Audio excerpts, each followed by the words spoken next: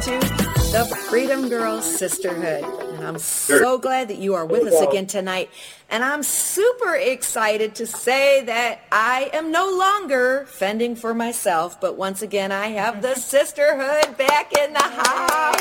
Woo-hoo. Do your S's, Wanda. Come on. Sisters. I can't even do it. I'm out of practice. Sisters, God bless you. There it is. We love it.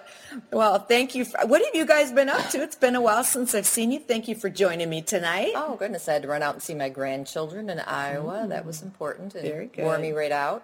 So yes. A little bit of that and some writing always and keeping track of my husband. Yeah. So. Oh, wow. That's a full-time job right there. Keeping track of these men. Yep. And you've done some editing. You've been such a great help for me. We just got our second book out the door. And thank you so much. You make me better than I am. We all know that. Thank you.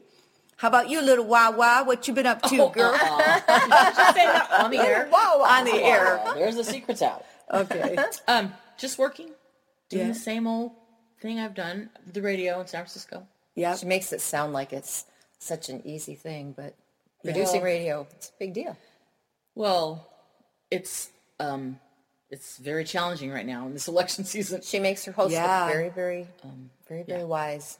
It's funny that you bring up the election season because I almost said, let's talk about the election on radio on this, because that's something that we have to tackle, especially as Christian women. We need to be empowered to let our voice be heard. And so I thought, maybe we should do that. But I don't want to put you on the spot, but is there any one piece of advice you would give in this election year for us, or thought that you have? Oh my goodness, there are so many thoughts. So many, and so much advice I would love to give you. But I would say the biggest piece of advice I would give if you're a Christian is to seriously look at what the Word says about what our responsibility is as citizens in our countries, in our land. Yeah. And we are actually given responsibility to choose godly leaders, period. I don't care what anyone's translation of that might be or interpretation of it.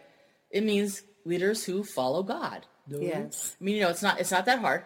And you do that, maybe not perfectly, because none of us do. Mm-hmm. But what I know you don't do is you don't do things that are clearly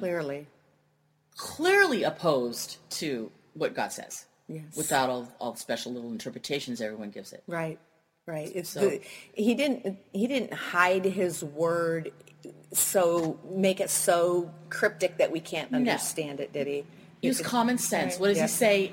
About so many things I can go through about since you were in your mother's womb, I named you before you were in your mother's womb. Right. I've called you by name. Well, I would say that's a pretty big thing.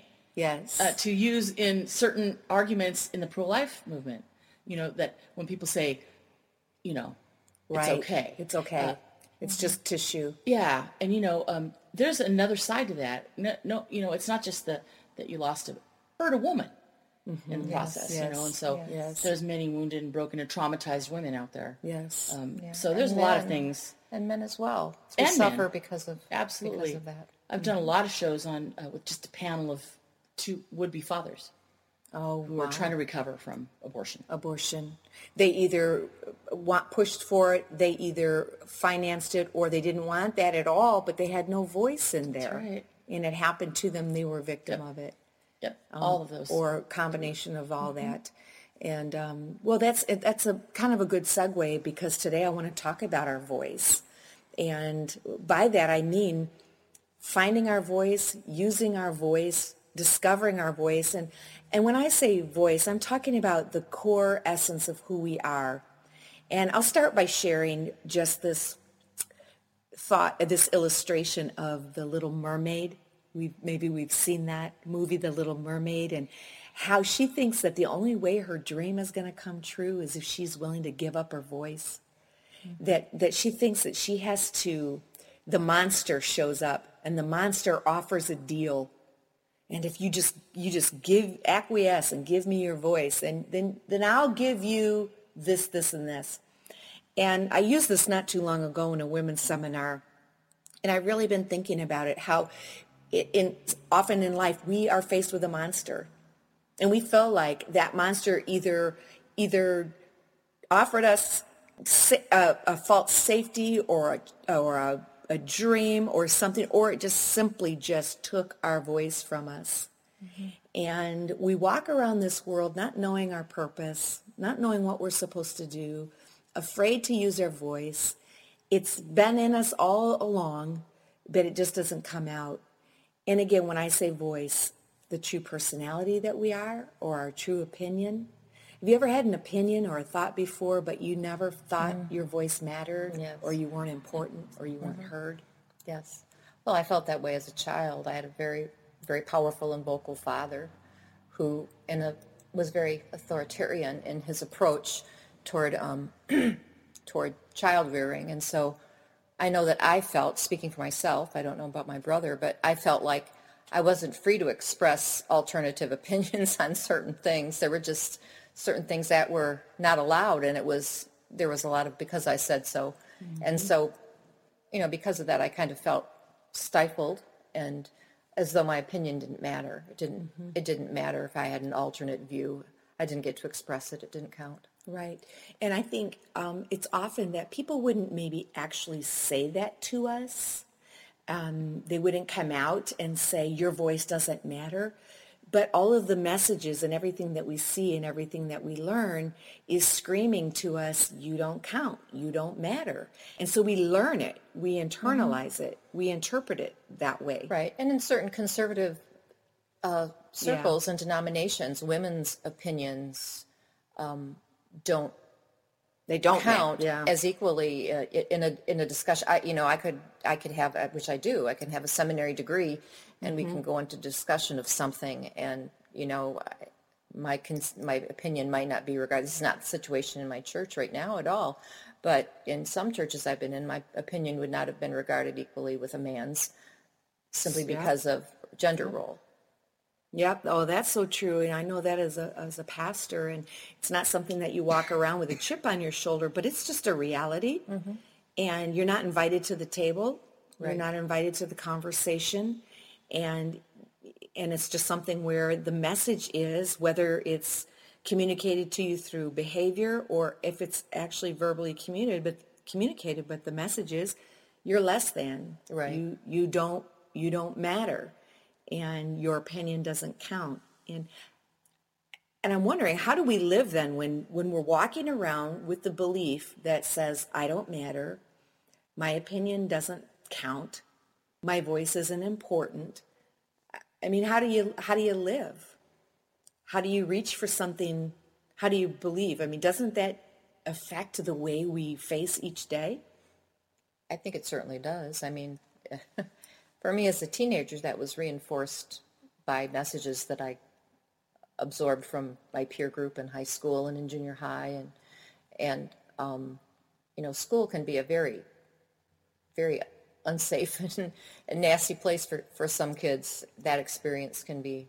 Mm-hmm. And so I think for sure. we can gravitate to a group that feels like it will affirm us in some way, which I did. I found a little niche of friends that I felt like affirmed me in my Christian faith and accepted me. And I think that I started feeling comfortable with who I was probably in my 20s when I was after my sexual assault, and I got my voice back by speaking out about certain things about myself and about the experience that had happened to me, and using that in a positive way rather than a negative way, and becoming an advocate for other people. So that's an important thing. Advocacy for other people, and then through caregiving and other things, finding ways to turn negatives into positives. I know for me, I didn't know what my voice was for a while. I didn't know what my authentic self believed or felt, because I was the youngest of 3 daughters that my parents had. And both of my older sisters, in my mind, and I think in reality, they're very gifted.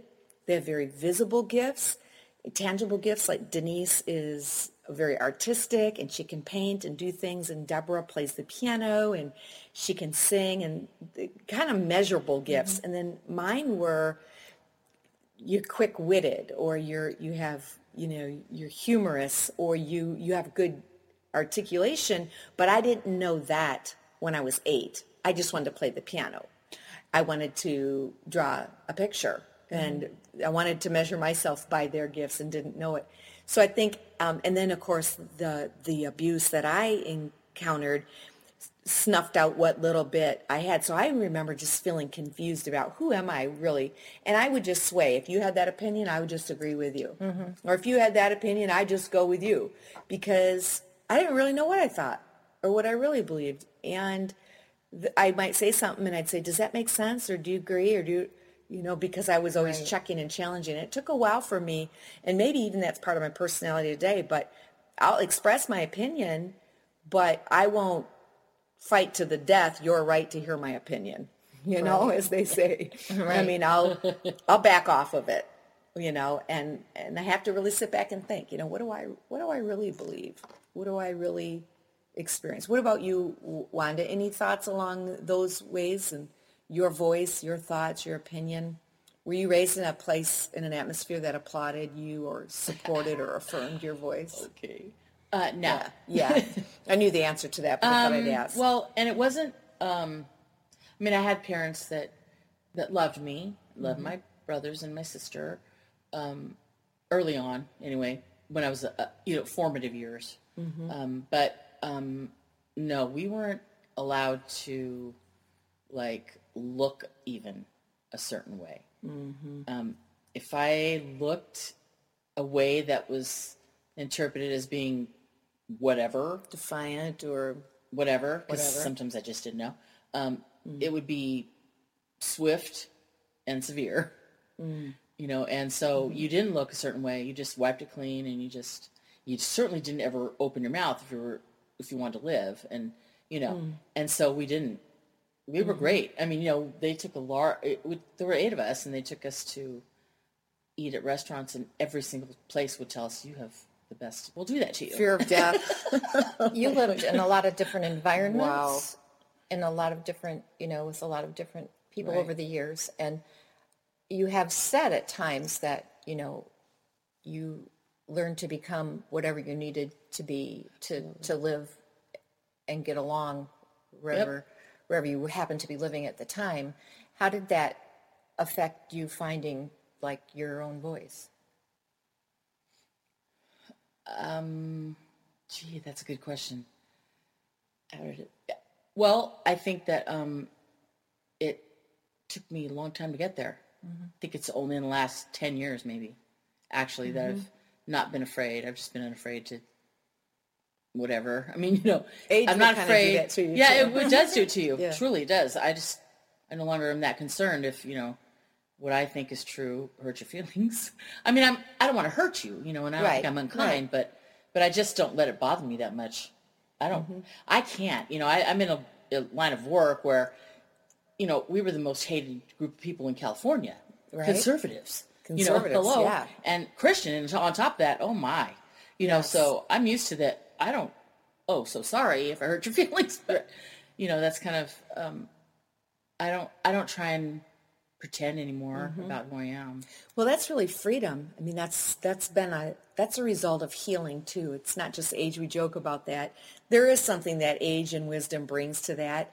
I was listening to a sermon the other day by T.D. Jakes, and he was saying, if I could just write myself a letter, if I could just talk to my younger self, if I could just say, younger self, if I could go over to you and say, boy, he said, I'd say, sit up straight, quit pouting. You got this, you're going to be okay. And whoops, I'm pounding the table, I'm getting passionate. But if I could have been that person, if I could have walked over to myself and said, you have a beautiful voice, use it. You not only a singing voice, which I ended up having a singing voice, but what you say matters, and your opinion is beautiful, and the way you say it and the humor that don't be afraid to talk, Dawn. What would you say to yourself? Probably the Shelly? same thing. I remember thinking, if only, my brother is so good looking and talented, and he's first chair in the band and, this and that. And he runs with such cool friends. And if only, if only I were that or this or whatever. And, I think I would be much more comfortable in my skin and more confident in who I was. That song, Dear Younger Me, have you heard that song? Yes, that song, Dear Younger Me is very true because I think I probably would have said, Shelly, you've got a lot of gifts and, just,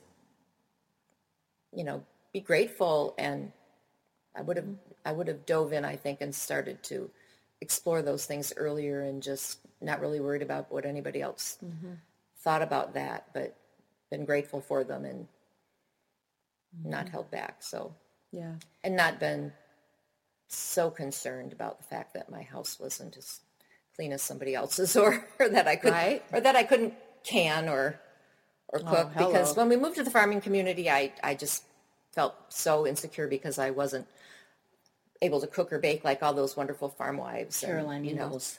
Yeah. I wasn't Caroline. Hey man, embrace it. I wouldn't have fit in there, and I would have had to been okay with that. But. I learned how to pluck a chicken. All right. What about you, Wanda? Is there anything you'd tell your younger you? No. I don't have an answer right now for that. I've been thinking about it. Okay. I mean, okay, okay. Are you saying like if I had my perfect... Yeah. Like with the wisdom that you have now, like we were talking about, age does it to you. There's a wisdom that has you go back and say, or encourage that child, you're going to make it. Don't ever give up. Yep. I think one of the things I would have said is, you're not who people say you are. Your identity is not who people say you are. Yeah, that's right. Oh gosh, and I think about my past too, you girls, and I know we're all feeling it right now. When we talk about that child within, she still exists inside of us. And if I would have had one adult, they would talk about my red hair and tell me, oh, beautiful red hair. But I can count the times that somebody spoke something encouraging into my life. And I clung to those things. And I think now I have 6 granddaughters. My oldest will be 17, all the way down to 3-year-old. And then I have 3 grandsons. I have to put that in there. But I want to be that person who speaks into them, helps them find their voice. I want to be that person that says, and to anybody listening right now, let us just be that voice if you haven't had one in your life to say, you are beautiful. You are born of God. You said it a minute ago, Wanda. Before you were formed in your mother's womb, I knew your name, plans that I had for you. Yeah. And I think when I'm my authentic me, I'm saying the things to myself that God would say about me. And I find it hard sometimes too. Because I tend to think that God has always got to be disappointed in me for something and saying, well, why didn't you do it this way? Or why did you do that at all? But when I think about the fact that, he takes joy in me and that, if the Father, Son, and Holy Spirit are talking about me, they're having this wonderful conversation, saying all these wonderful things about me. Absolutely. Then that's who I am. And so that's what I need to be telling myself about who I am. That's my identity. That's who I am. The gifts and talents that I have are part of me too, but I have to remember that, I'm free, I'm forgiven, I'm spotless, I'm flawless, like the song. And, I need to walk in that freedom and I need to walk in that truth. And those things are who I am. And that's where I draw my voice and my strength from. Yes, absolutely. And it's important to remember, we don't have the opportunity to go back and speak to the younger us in real time, but God was there. God's speaking now. And actually, we are kind of every age we've ever lived. We are. That 3-year-old is still in there. That 16-year-old is still in there. That's exactly right. And we can speak to her now. Mm-hmm. And Dawn, what you said about your granddaughters, and Shelly knows this, I talk about this all the time, you probably have the most profound effect on them. I just know how As a grandma. huge grandparents. Yes. They save people. They save children. They save children. Honestly, and they did. That's why I'm here today. Yeah. Grandparents, they spoke into my life, and they didn't. That's what saved my life. It's what has me convinced. Mm-hmm. It had me convinced since I was 5 years old that there's a God. He loves me. And it may not look like that, feel like it, taste like it, smell it, can't, nothing. But I have always just absolutely positively known. Yeah. Didn't you say your grandpa taught you that? My grandfathers. Yeah, my grandfather and my grandfathers and my grandmother. Yeah. But mostly my papa. Yeah. Yep. So you have the opportunity to speak really to yourself in your granddaughters. Yes. Speak into your life what you would have said to yourself to them. Mm-hmm. That's Absolutely. so huge. It is. It's life-changing. It's life-changing. We were both going for the same word because it is life-changing, and that is the legacy that we leave. That's the gift that we give. Mm-hmm. That's our purpose on earth, is to reflect Jesus, to be conformed into his image, but to bring that love. And that's why it is important that we find our voice so that we can sow into that next generation. That's right. Not only to live our own purpose, but to deposit something inside of them. Right. And morning I had my little grandson, Nico, with me, and Grandpa, he can say Papa, and if I show up alone, then it's what, Papa. Oh. I'm like, hello, I'm here, aren't I? But I had that same thought as we were just sitting there having our morning coffee. I have tea, sitting there with little Nico, and I thought, boy, I just have to soak this in because we don't get this very often. I remember some of those moments, but not very many as a child. But I sure want to do it differently now for my grandchildren. Yep. So we're talking about finding our voice. I want to interrupt just for a moment. I want to let you know, all of you who are listening, we are going to celebrate our voices and help you discover yours at the Freedom Girls Sisterhood Conference, November 5th. We're going to hold it right at Tribes Church in North Grand Rapids, but you can find out all the details you need to by going to thefreedomgirlsisterhood.com. Let me say that again. Forget the. freedomgirlsisterhood.com or dawnscottdamon.com. Check on the link events, and you'll see the event and the Eventbrite website there. You can go and register. Registration's begun, and for the first 50 who register, you will receive a prize gift, and I want you to know it's going to be awesome. So Shelly, you're an author, you're a writer, you're very prolific, and one of the things you teach, in fact, you have a book at conference coming up. Mm-hmm. You can say a little bit about that, but one of the things that you teach is how to find your voice.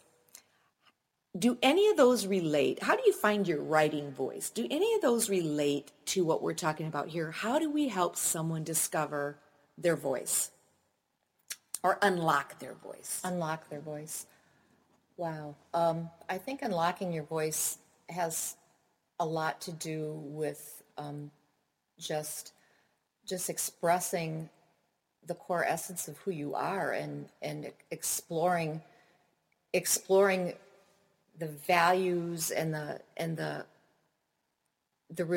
things that motivate you and the things that flow out of you naturally because of what you love, what you have passion for.